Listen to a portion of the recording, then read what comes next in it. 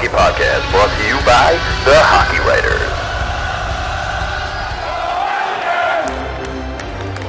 Writers. What's going on, everybody, and welcome to episode 29 of the Nassman Hockey Podcast, brought to you by the Hockey Writers Podcast Network.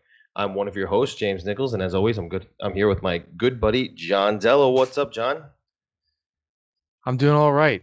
Doing a little, it's been tough without some Islanders hockey. We were blessed with a really long playoff run for the first time in our lifetime, as long that we can remember anyway. Yeah. I don't think 93 really counts.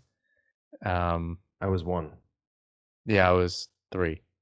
This doesn't count. So happy to talk about the Islanders season and what's ahead. Yeah, for the first time in a long time, I'm not on the edge of my seat for the entirety of my day, no matter what's going on, whether I'm at work or I'm recording here with you, writing an article. It just seemed like I was on the edge of my seat at all times, and if that's not fun, then I don't know what is. But before we get into it, I just want to get a quick ad in from our sponsor. Today's episode is brought to you by the Oyster Bay Brewing Company, makers of the Barn Rocker, the official beer of the New York Islanders. Oyster Bay Brewing Company is dedicated to producing the highest quality beer while staying true to its nautical history on the Gold Coast of Long Island. Their products are thoroughly New York at heart, blending new and old world techniques with creativity and style. Head over to oysterbaybrewing.com to see the full lineup of amazing beers and hard seltzers and pick up some merch to represent one of Long Island's best breweries. You can also follow them on Twitter and Instagram at Oyster Bay Brewing with no G, and visit their brewery at 36 Audrey Avenue in Oyster Bay 7 days a week. So, before we get into everything that happened this season, let's get into what happened last series against the Tampa Bay Lightning. And honestly, in my opinion, major step forward for this team. They brought their game to possibly the best team in the league, and they made it hard for them. They did not make it an easy series against us, and it only went 6 games. It didn't go a full 7, but aside from that first game, they were in every single one. Yeah, I think that first game put a bad taste in our mouth, for sure, and it was it just made us think that the Lightning were capable of doing that every single game. There was Varlamov played out of his mind most of the time. Yeah. The Islanders on the other side of the ice, you really could, and we'll get into this in a little bit, what some options are up front in the offseason and how the team might look different in the future, but really could have used just burying a couple more chances. And it's not to say that Beauvillier and Barzal and Nelson didn't have an amazing playoff.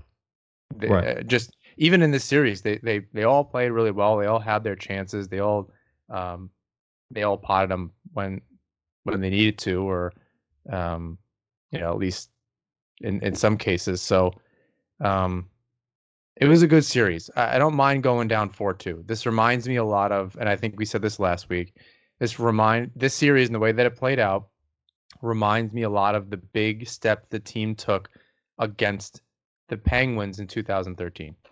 Going down, I believe it was 4-2 as well. They gave that team a run for their money, and they had no business doing that. Yeah, I mean, the way I see it, and I don't know, it's weird, what you see on the internet, but again, it's the internet. A lot of people had been saying to me this past week, this was a magical run. They're not quite in win now mode, and I'm like, I wouldn't go that far. They're just coming off of an Eastern Conference final appearance. I mean, that's not anything to write off. Yes, it was a great run.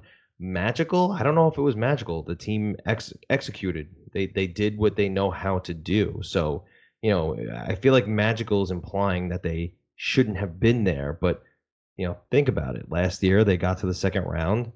They learned. This year, they got to the third round. And if you really, really think about it, They got to the 4th round because there was a qualifying round. Yeah. Winning 3 series is no joke. No Even if it joke. was even if the first one was a little shorter. Exactly. So, a magical run in terms of should they have been there? No. A magical run in this is the best thing I've seen since 1993? Yeah. But, like I said before, they learned from last year. They beat the Penguins and then they got swept. Now they came back with almost the same lineup. They said, okay, we're hungrier. We want more. They got to the Eastern Conference Finals. I think the only thing, and maybe where some people are coming from with their comments is, and I've been asking this to myself, and I frankly don't know, is this repeatable?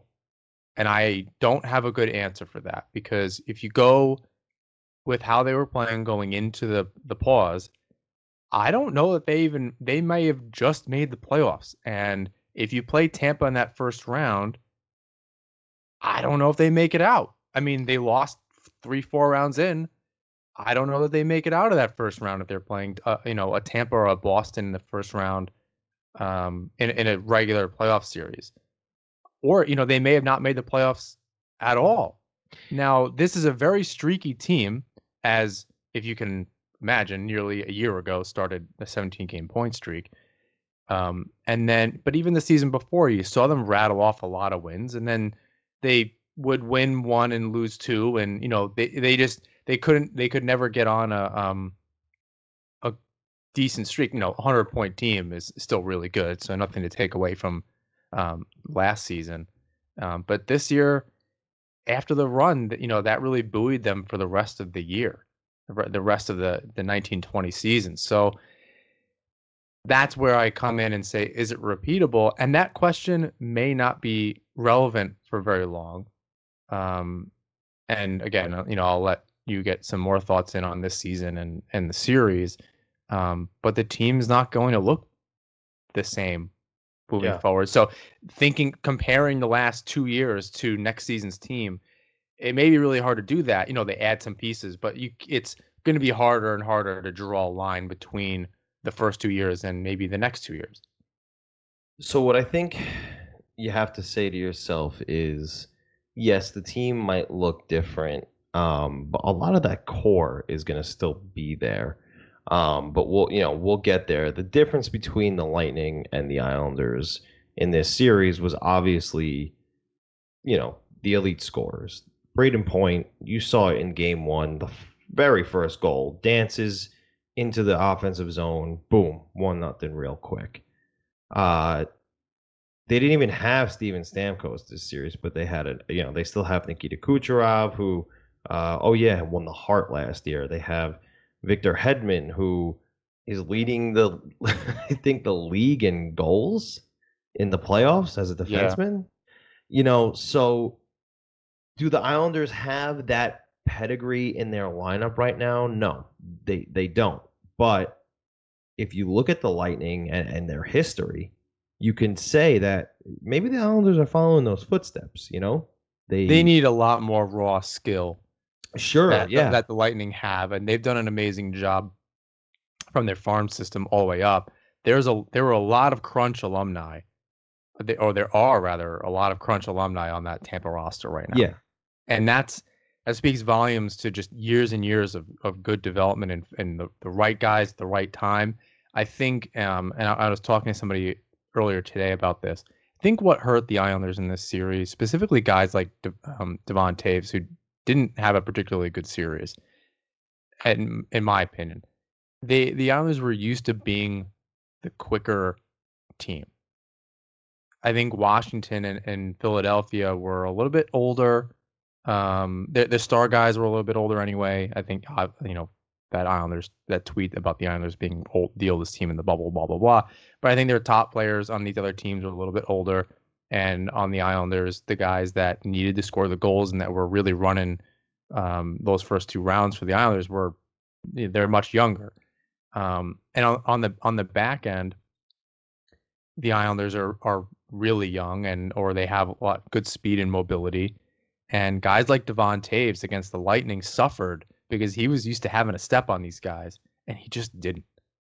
And Yeah. when Tampa would dump the puck in, he just had a tough time. Like when you're used to having maybe a second to turn yourself around and turn around and get the puck, and just to really not have any time at all, and these guys are just blowing by you. Um, it's tough. You get tired very quickly, even with 7D. You get tired more quickly. You get guys like Point and Gord running around. Um, you're gonna have a tough series, and I always learn the hard way. You gotta retool, and they're gonna watch a lot of tape, I'm sure, because if they expect to be back and play teams like this, it's not gonna get any easier year after year.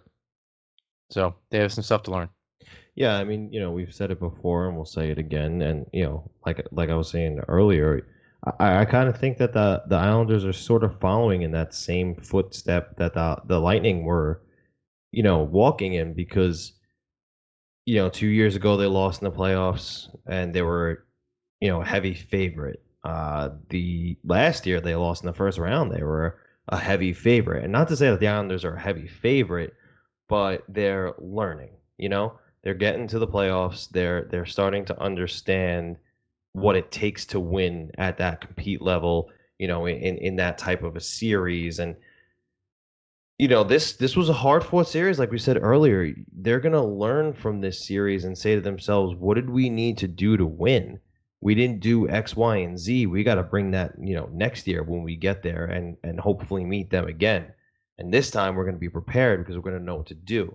And of course, like you said, and we'll talk about this later, the Islanders are going to retool. The lineup's going to look a little bit different, but much of, the core is still going to be there. So I personally, and I don't know if you agree, I think you do, but I thought that this was a really good series for the Islanders, a superb learning experience for the whole team, including the guys who didn't even draw in, like Ilya Sorokin, who got some serious, experience with the team and the environment.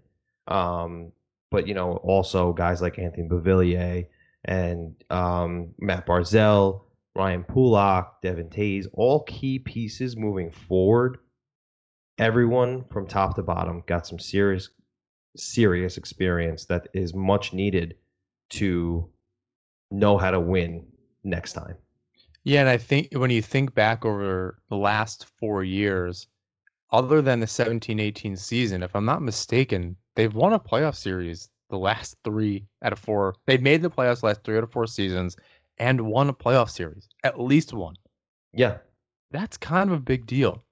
And if you go back, they played the Capitals really well in 2015. So that's 5 years of making it to the playoffs and, nearly making it to the second round. They laid that huge egg in Game 7 in 2015. Right.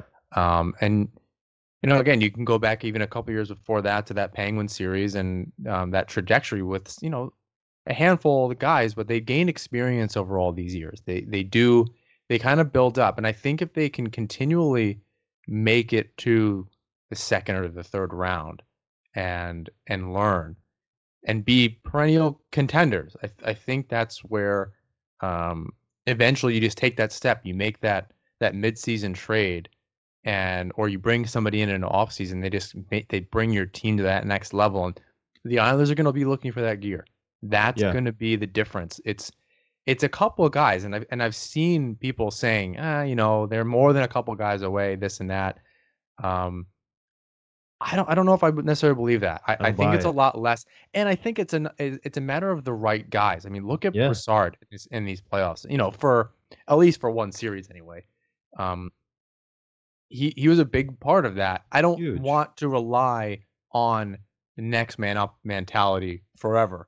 That it's not always going to be sustainable. Right. You're not just going to have a bunch of third line guys just kind of hanging in the wings waiting to get their chance. You're not always going to, and they're expensive, especially the ones they have now. You don't always want to have a Brassard and a Komarov and a Johnston and to be cycling on that third line. You want to have at least two guys that are there all the time, if not all of them. Like most of the team, they were pretty much solid in there. So solidifying that third line, and which may come from moving someone down the lineup from getting a first line player. that, and I know I've said that before too. Getting somebody on that first line bumps somebody down. Yep. Pajot and Bailey, I don't hate that as a third line. You got to just find somebody, and they might have that in a Wallstrom or a Bellows or someone like that. Yep. Or you try to go find somebody that's just trying to look for a little bridge deal at out of the end of this, and all of a sudden it's a very different lineup. Yeah. I guess we've kind of gotten in at the off season, haven't we? Well, it just makes sense because with those moves, that's where you start to say to yourself, okay, on paper, this is a lineup that you could see going into a deep postseason run. So it all makes sense. We'll talk about specifics when we get to the off season, but let's talk about the regular season now. They end up in 15th place, one or 2 points behind the New York Rangers, who were knocked out in the first round. Neither team was going to make the playoffs had the pandemic not happened. The Islanders went into a bit of a downward spiral after the 17-game point streak. I mean, they played really well, and then they played super mediocre the rest of the way. They stayed afloat. Right, exactly. They stayed afloat. They acquired some guys to help out. What was going on with maybe missing some pieces due to injury, but that was short-lived due to the pandemic, and then the playoffs happened. So it was a tough year. Regular season wise, like I said earlier, you had the injuries, you lost some key pieces, i.e. Adam Pelech and Casey Cizikas.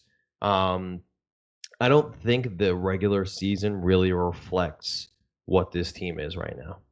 I could largely agree with that. And as you were saying in the injuries, it reminded me because it was 9 months ago that, January was a tough go for this team. Absolutely. They started losing. When you lose a guy like Pelech and then Cizikas and then Boychuk, yeah, I mean, you wind up having a very different team and you're line juggling. So you're probably right that those last maybe 2.5 months of the season that we really saw them struggle probably wasn't really indicative of what this team could do. And then they were healthy going into the playoffs when it came back around in the end of July, and we saw a healthy team, only lose 4 games through three rounds. That's really good. I mean, they only lost 6 games 8 games in the whole thing. But I think that's a big deal. I think that's something that we should laud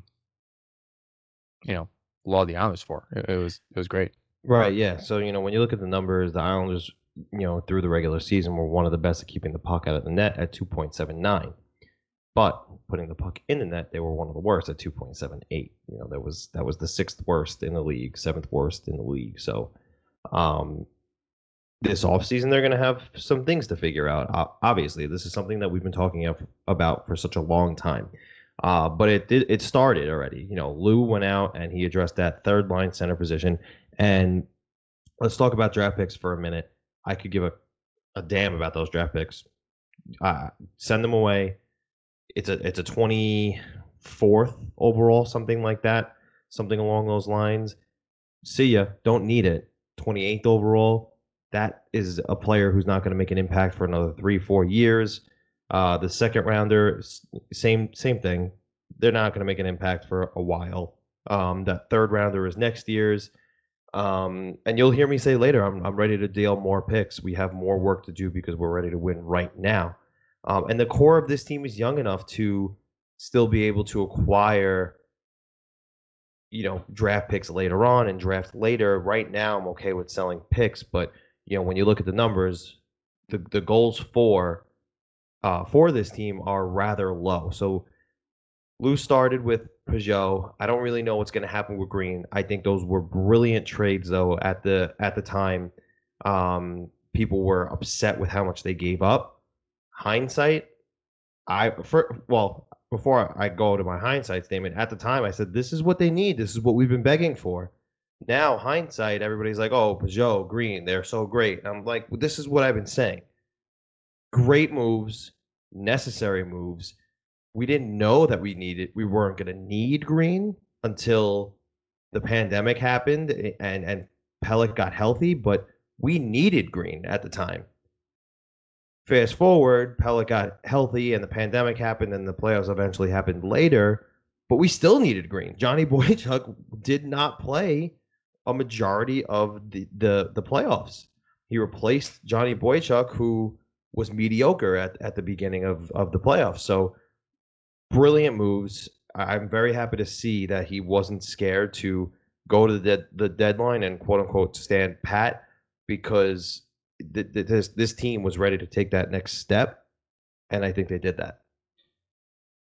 Moving forward, this team is going to look different for the first time. My opinion is this team will look very different going into a season for the first time in a long time. Yeah, I think since the Nelson Oposo era ended, and there was the Andrew Ladds came in and these different players, it's gonna be the first time in a long time that we can remember that this team looks very different moving forward. And I think one of the big problems that I have, signing somebody or bringing somebody in, re-signing players, whatever the case is, however you make up this roster to go into the next season, whenever that's going to start December or late December or in January, is that the expansion draft is going to happen after next season.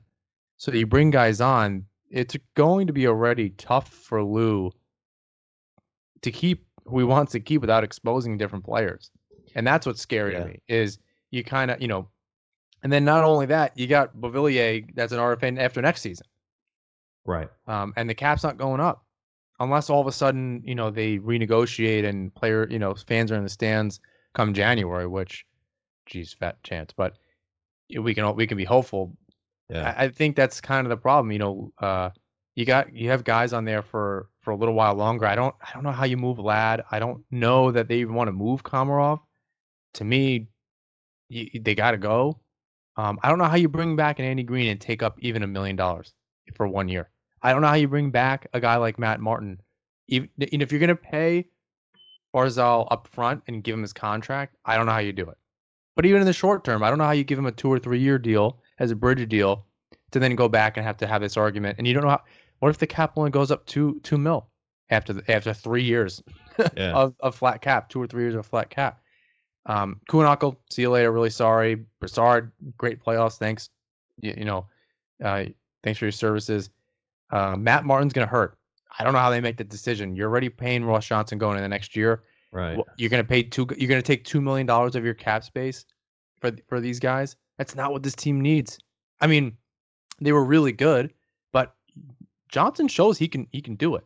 Right. He's a younger version of Matt Martin, only by 5 years, but I'll take 26-year-old, 27-year-old Matt Martin all over again. He was amazing. From a cap perspective, I just don't understand how it happened. Yeah, there's going to be a lot of things to come in the off season. I guess we'll talk about it now. First of all, in order to make cap space, guys are going to have to be traded. Buyouts aren't going to really work too well at this point. I mean, Lou Lamoriello contracts pretty much do buy out pretty well, but I don't see that happening. What I think happens is one of Leddy or Boychuk will be moved. I'm more of the inclination that it's going to be Boychuk, and I hate it. I hate it because I love him, but at $6 million a year, you have to do it. I don't really know, what we get back for Boychuk. My thoughts are a 5th round pick, maybe. Could be a 6th. But in order to just get rid of that cap space, I think that's what it's gonna take. A Komarov is gonna have to be on the move in order to free up that $3 million. I think if you got Boychuk at $6 million, I don't know if there's a Western Conference team that just needs a veteran presence, a team like the Oilers, his hometown. Really, that's exactly what I was thinking. They're thin on D. I think another overlooked one, and this one will break my heart too, but Thomas Hickey at 2.5. You wind up between the two of them, that's $8.5 million that you free up. He's got a lot of life in him. I mean, he had injuries this year, Yeah. but he was more than serviceable Yeah. with the Islanders over the course of his career since getting here. God, it feels like forever ago. Former first round pick of the LA Kings. I think he can get, I don't know, I mean, maybe a fourth round pick. And I don't know that either of those things are necessarily important if they get anything back. I think the big thing is that they have $8.5 million all of a sudden, and and then going into the next few years, you also free up that space too, unless they sign some more players. But if they're more serviceable than two of those guys, you take out Boychuk and Hickey and Green, then you have Taves, Pulak, Dobson, Mayfield, Pelech, Leddy. I don't know how you get Leddy's expensive, but I don't know. He's good. He skates the puck. He plays that the way the Islanders need him to play. Maybe Taves is a little bit quicker than him. I think he would be a great teacher for Dobson, who is an offensive defenseman. I think Leddy would be great to learn from. Sure. And continue to learn from. So being there as kind of a leader on that team, I think is important. I didn't see him do anything egregious at any point. We saw a lot of guys make a bunch of mistakes in the defensive zone in front of the net in the last two series. Leddy really wasn't that guy. I didn't see a ton of giant mistakes by him. No, I agree. So I don't know how you get rid of them, and then also only be able to protect 3. Right. So keep him if only to get him exposed, and he's got a year left. Okay, Right. Great. He was going to walk the year after that anyway. But going into the next year, you want to keep this team as intact as possible and only add. Hickey wasn't playing. Boychuk, they saw that they can play without him. Dobson is going to have to step up in a big, big way. Maybe you do have to bring back Andy Green in that case. I don't know. That's just a lot of defensemen on the team, and it's another contract. Yeah. And that's where you're getting into a pure numbers game with a lot of these guys. And that's kind of if Andy Green can come back in a league min next season. Oh yeah. Definitely see you later, Matt Martin. I Well, don't that's see the how thing. I don't see how you make it work. Who's more important? Right. Johnson. There's at least a replacement in Johnson. Yeah. And you know what the thing is too? I think that people also have to remember that Lou Lamoriello is not afraid to make a business decision. He doesn't get, too emotionally tied up in what he needs to do. And I think everybody just gets it. Like, it's a business, and he's, it's his job, and he has to, if he's got to move on from someone who's a valuable asset to the team or beloved by the fans, then he's going to do it. If he thinks he's that valuable to the team that they're not going to be able to succeed without him, then he's going to do what he can to keep him. That's why he pays guys like Leo Komarov $3 million.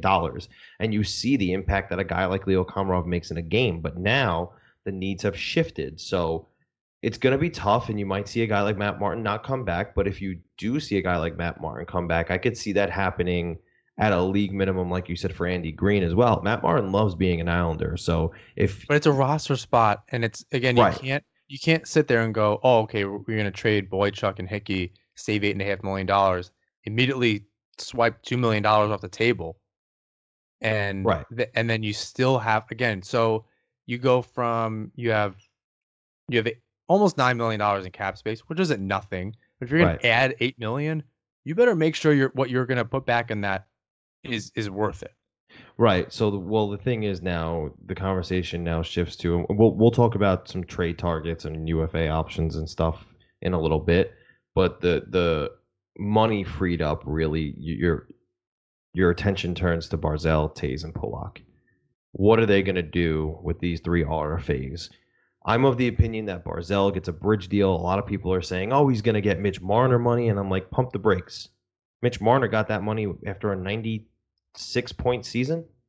Yeah, but what's it worth to the Islanders to have Barzal? I think it's a lot like Mitch Marner on the Leafs. That's true. The point, you can't compare the points. They just play different games. The Leafs literally they don't play defense. Well, right. And the Islanders are more responsible on both ends. And I don't know. He's clearly capable. He scored 82 points. He had a point per game his first year. 85. The Calder. So I think that's, when playing a different style, yeah, you let him go. Sure. Uh, I don't know how you can compare. Here's the thing. I think that, Lou and Barry have had good conversations with Barzell and said, listen, you're the center of our team. You're the core. We're building around you. And I think Barzell, it hasn't been publicly stated, and he's never said anything about it. But I don't think that Barzell loved when Tavares left, and I think that weighs in the back of his mind. And I think he'll be willing to take a little bit of a discount in order to understand that they need to build around me. So you could see a bridge deal at 3 years to keep his RFA status in a couple of years for $6.5, $7 million to keep him, at a decent contract where they can make other moves. That's a very Tavares deal. That's a lot like Exactly. was it 5 by 5.5? 5 or five and a Some- half, maybe something 6. Yeah, something like that, which was super free team friendly, probably one of the Yeah. better contracts in the league. I'll tell you what though, the look on Barzal's face, I believe it was Boychuk that came up to him Yep. after the Lightning scored their goal, Yep. was devastating. It Yeah. was really hard to look at that. And I think what's important, if you remember the looks rather that Tavares would have at the end of a season or the end of a series or something like that, it looked more disappointed. This looked angry. This looked, I can't wait to get going again. Yeah, this was, And it was sad. He looked disappointed to some degree, but it wasn't like, oh God, I can't believe we just blew it. Like we just didn't even play well, or right. I did everything I could. This was, like I laid it out there and I can't wait to come back. Right. This team is so tight. There's no way he doesn't want to be an Islander. I don't think people saying he might sign an offer sheet. Nope. Man, I know we keep it pretty clean on this podcast, but that is bullshit. It is. Don't believe for 1 second. Somebody told me Buffalo today. He does that. Buffalo. I said, first of all, you have to take into consideration, one, does he even want to sign an offer sheet? Two, you have to take into consideration, okay, they could throw all the money in the world at him, but location matters. Who wants to move to Buffalo? Three, he just came from a team, or he's coming from a team who is so organizationally superior. Going to Buffalo, where it's a dumpster fire, he's gonna laugh. If Buffalo slides him an offer sheet, it would need to be $100 million a year, unless it's Colorado or something. Right. There's no way, and that's really one of the only teams that can afford it.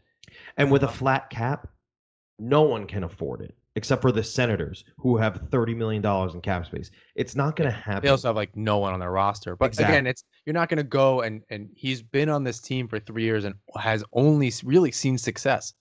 Yeah, exactly. He's bought in. He loves being an Islander. He wants to win with this organization. He can clearly see the progression moving forward. UBS Arena, Sorokin's here. People, free agents are going to, and Ledecky had a conference about this today with his season ticket holders on a Zoom call. This is now a landing spot for free agents to want to come. With the new arena, there is so much moving forward that is only positive. He's seen a change in ownership. He's seen the difference between night and day with the Snow regime versus the Lamoriello regime, and he's got to be foaming out the mouth with what's coming, and he has to know in the back of his mind, if I clean them out of house and home, we're not going to win. We're not going to succeed. So with that being said, I'm going to say I think Barzell goes 3x6, maybe 3x7.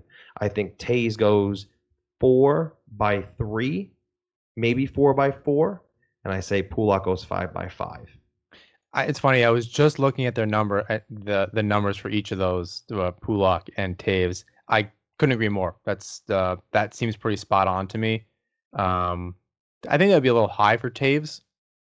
Could be 3 by 4 or 5 if he just wants a little bit of length in the contract, which I don't think would be bad. They're both of them have stayed really, really healthy.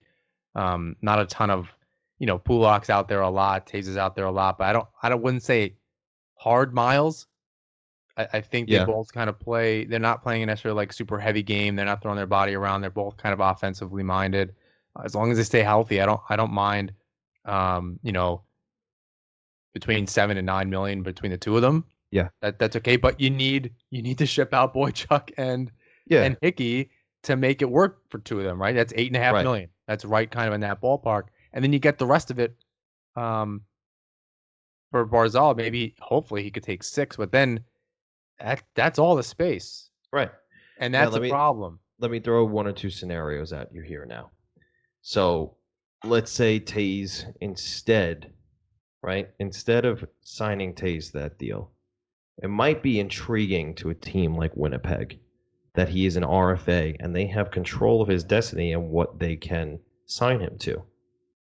Trade him to Winnipeg for a guy in a package, and I don't know what that package looks like right now, but a couple big names on the waiver, not the waiver, I'm sorry, the trade target list.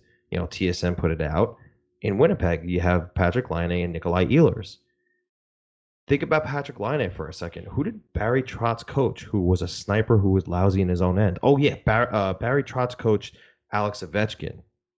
Right, so maybe a 22-year-old sniper who has 44 goals in a season under his belt, 138 in 4 seasons, is intriguing to a guy like Lou Lamoriello for a first-line sniper. I don't think. I mean, you can probably name a lot of guys that, yeah, obviously they're intriguing. That could be a good target for the Islanders. It would be interesting to see if he would fit into the system. I think the thing is the Islanders are rolling. To kind of bring somebody in and have them learn the system. I don't know how that works in the NHL or any of the high levels. Somebody's going to do it, but maybe that's what we've said. Ehlers for a long time. I think he's a little bit more of a well-rounded player that could shift his game a little bit. You have a guy like Hoffman that might just be able to kind of fit into that system. He's more of a goal scorer than anything else. Maybe Ehlers is a better option than Hoffman ultimately. And we've said this multiple times, and I frankly do not know what type of player is a first-line player for the Islanders. Because you look at a guy like, like Eberle or Lee, or they're not real fancy. I mean, Eberle's, can be shifty. He needs to work on his finish. I only want to see him taking shots in between now and January within 4 feet of the net. I don't know what that looks like. For the Islanders. Like, it's not a Taylor Hall. I don't want to see them sniffing around that for a second. Yeah. I don't think that's the right guy. He's just not been good the last 2. Now, granted, he was hurt a couple of years ago, and then this year he laid an egg. He just was not good.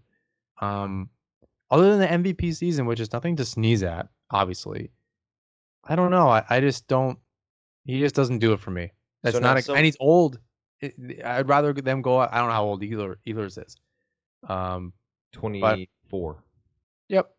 Some mid-20s. I'll take a shot on that. That's fine. Yeah. I'm not taking a shot on Hall for 2 years. Right. So now here's the thing, there's so many situations that could happen. The Islanders could target guys like Patrik Laine, 22, 23 years old. They could target a guy like Nikolai Ehlers. They could maybe opt for a UFA, which I'm not sure how that happens. Because it's hard to pay somebody without moving a contract. So I think trade is the way to go this offseason. A lot of people say Mike Hoffman. It makes sense, and I get it. Everybody is vying for a sniper, and I can't imagine Lou Lamoriello was very happy he lost out on Panarin last year, and I have to think that he wants to address it again this offseason.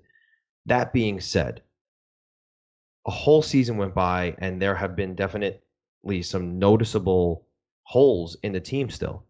The power play is terrible. Is it a sniper that is definitely what needs to be acquired? Or, and I know this might sound crazy, do they need a new power play quarterback because they don't really have that great of a power play quarterback? I've seen Torrey Krug's name floating around out there. How would you feel about a bona fide quarterback on the power play in Torrey Krug? I mean, I think it sounds great. Pulock and Taves haven't done a great job. I think this is a coaching thing. Based on this team and the makeup over the last 2 years and the result of really good coaching on a team game overall, I think finding a way to actually fine tune the power play from a coaching perspective is the answer. Now, does it help if you bring in a Torrey Krug? Yeah. Sorry, Taves. See you later. Right. Krug and Pulak on the power play in that first unit sounds pretty good. A sniper up front, yep. Finisher sounds great. If it's not Krug and it's somebody that Taves or Pulak or whoever can get the puck to them, sure. But they still need to get the puck to them. Right. And it's not a matter of they can be the best puck moving defenseman in the league. If the system's bad and they can't even get in the zone, it doesn't matter because they're going to be hanging out on the red line waiting for Barzal to kind of fire up the engines, and he might not get in the zone. So that doesn't sound worth it to me. Sounds like it's more of a coaching thing based on the team and their performance with good coaching and how they've turned a roster over 2 years that has not changed into a better team. I'd err on the side of just figure out the coaching situation. Not that anything needs to change there as far as the personnel, but I think they just need to come up with some strategies. They need to do their homework on that. And they're clearly capable of doing it. I don't think that's a problem. But to me, I don't know that that's a personnel issue. Yeah, could be. But in order for any of this to happen, in order for any of Lou Lamoriello to be able to slot a sniper into the lineup, acquiring one, be able to sign a big name free agent, he needs to know that some of the young guys coming up through the pipeline can work into the lineup under their rookie contracts. Rookie contracts are very important for a successful team in order to take that next step, only because they need to be able to pay those guys who, they need to bring in. Guys like, and for argument's sake, a guy like Taylor Hall is going to make a difference on a team, but he's going to come at a cost. That means, someone on your third line is going to have to be possibly on a rookie contract, and guys like Oliver Wahlstrom need to take the step forward next year. Yeah, I don't know. I think Bellows or Wahlstrom be back. What he might, if that's what it takes to get a guy, if you're going to trade, that's what I think. Instead of sign somebody, because you can look at the rosters and I'm sure Lou, on his boards or whatever, probably his chalkboard, he's a little too old for computer or something, but wherever he has his list, it's a lot easier to say, like, all right, I know this guy makes this much money over the next 2 or 3 years. How do I factor that in, and how do I make it work? I think Dobson would have to step up too. He's still under $1 million on his ELC, and then has another 2 years left. So that's why I say, you're gonna to bring Green back too, and then say, well, we need guys on cheap contracts. Well, that's $2 million more on your back end. Yeah. And you took away 8.5, but all right, so you're down to 6.5. So yeah, I think up front, I'd say they need, in a perfect situation, the Islanders need somebody on their they just the perennial need for somebody, a top winger, and they need someone like Wahlstrom to step up on their third line. Right, exactly. And then to play with, like I said, Bailey and Pajot and a player on their entry level contract. Doesn't sound like a terrible third line to me. Those two veteran guys getting the puck to some young guy who's hungry, I think works. I think it's cheaper than trying to find also somebody else, even for $1 million or $2. It's just $1 million or $2 more that you have to worry about. They may save a couple bucks with Ladd being in Bridgeport or long-term in reserve or whatever the deal is. I almost, I think it's funny. I said on the podcast, and you joked with somebody, oh, John thinks Ladd should get in the lineup, and both went, and then it turned out the next game that he was in the lineup. So that was funny. So I don't like that I willed it into existence only because it showed that he was healthy. Right. Which, you don't wish injury on anybody, but you can't make up a knee injury and say, hey, you're 34, right? Like, you don't feel so good.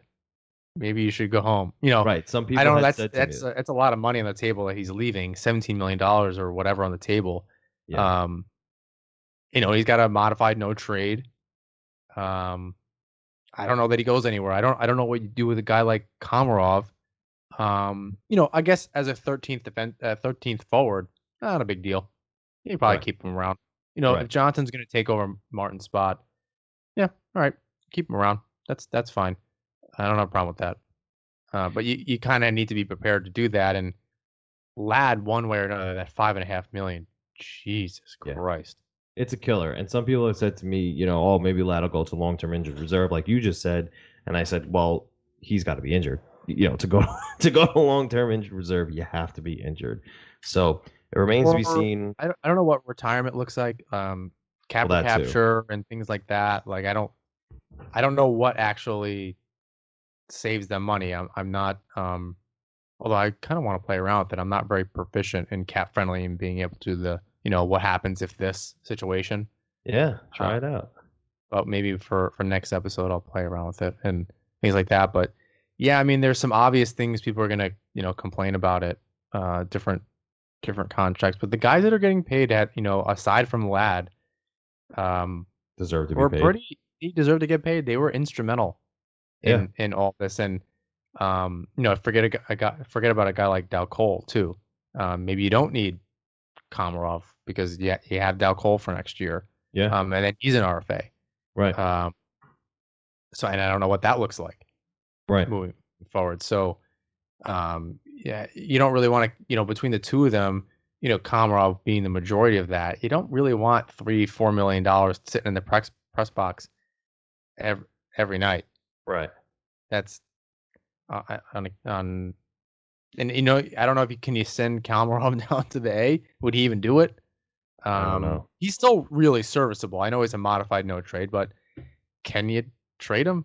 I mean, teams need this kind of sandpaper type of player, and he's not bad. If you're trying to offload salary, it might have to come attached with a consolation prize, and this is where I say take the picks, take the prospects. A guy like Bodie Wild, Sam Bolduc, who they're not the top prospects, but they're good prospects.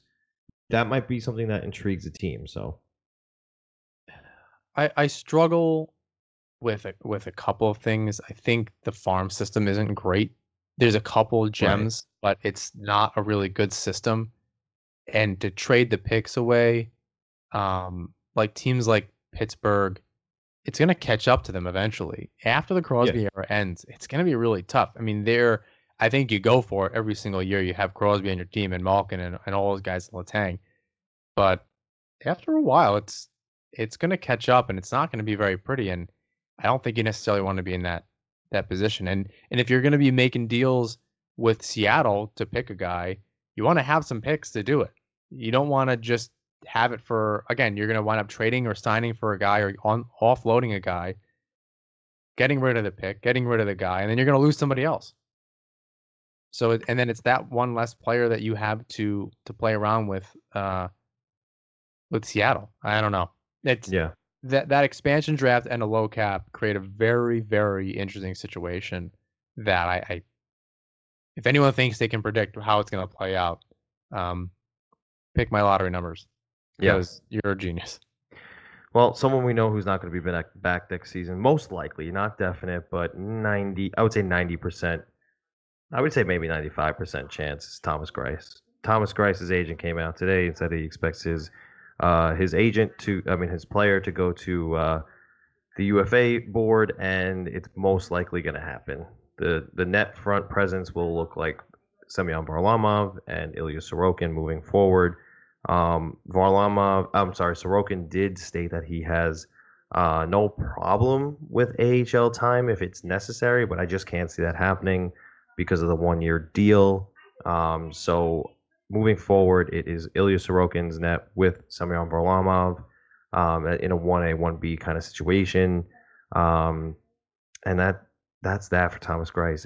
And thank you.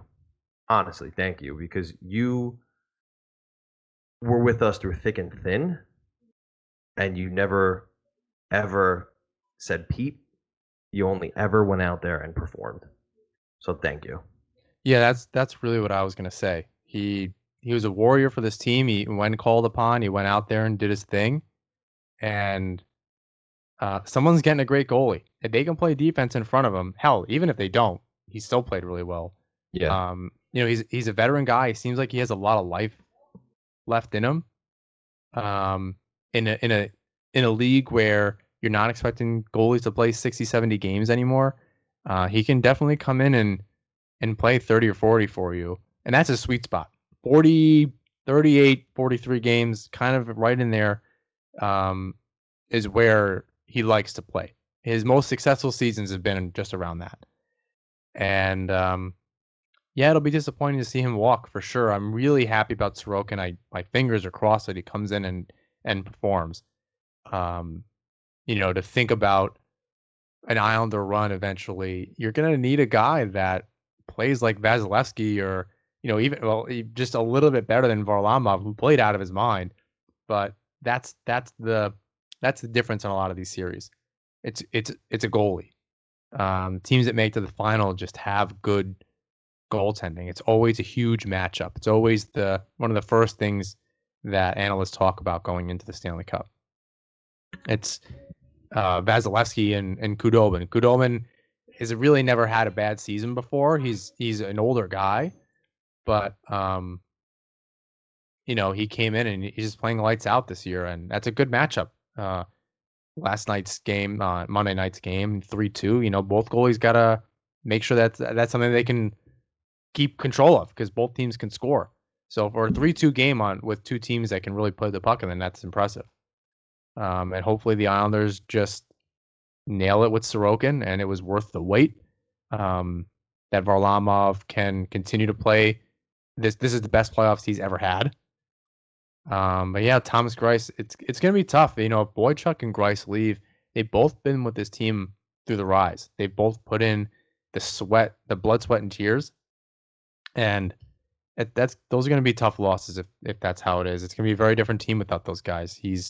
Greiss is very even keeled. I've never really seen him get upset. He just goes in and does what he needs to do. Well said, man. Well said. So I think that about wraps it up for us this week. Lots moving forward to still come. We want to say thank you again to Oyster Bay Brewing Company for sponsoring this episode.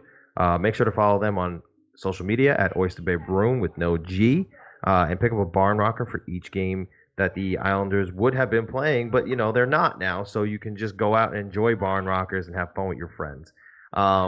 As for us, you can follow us on at Nassauin Hockey on both Twitter and Instagram. Me personally, you can follow me at James Nichols NYI on Twitter. John, where can they follow you? At John Zella with no H. And guys, until next time, let's go.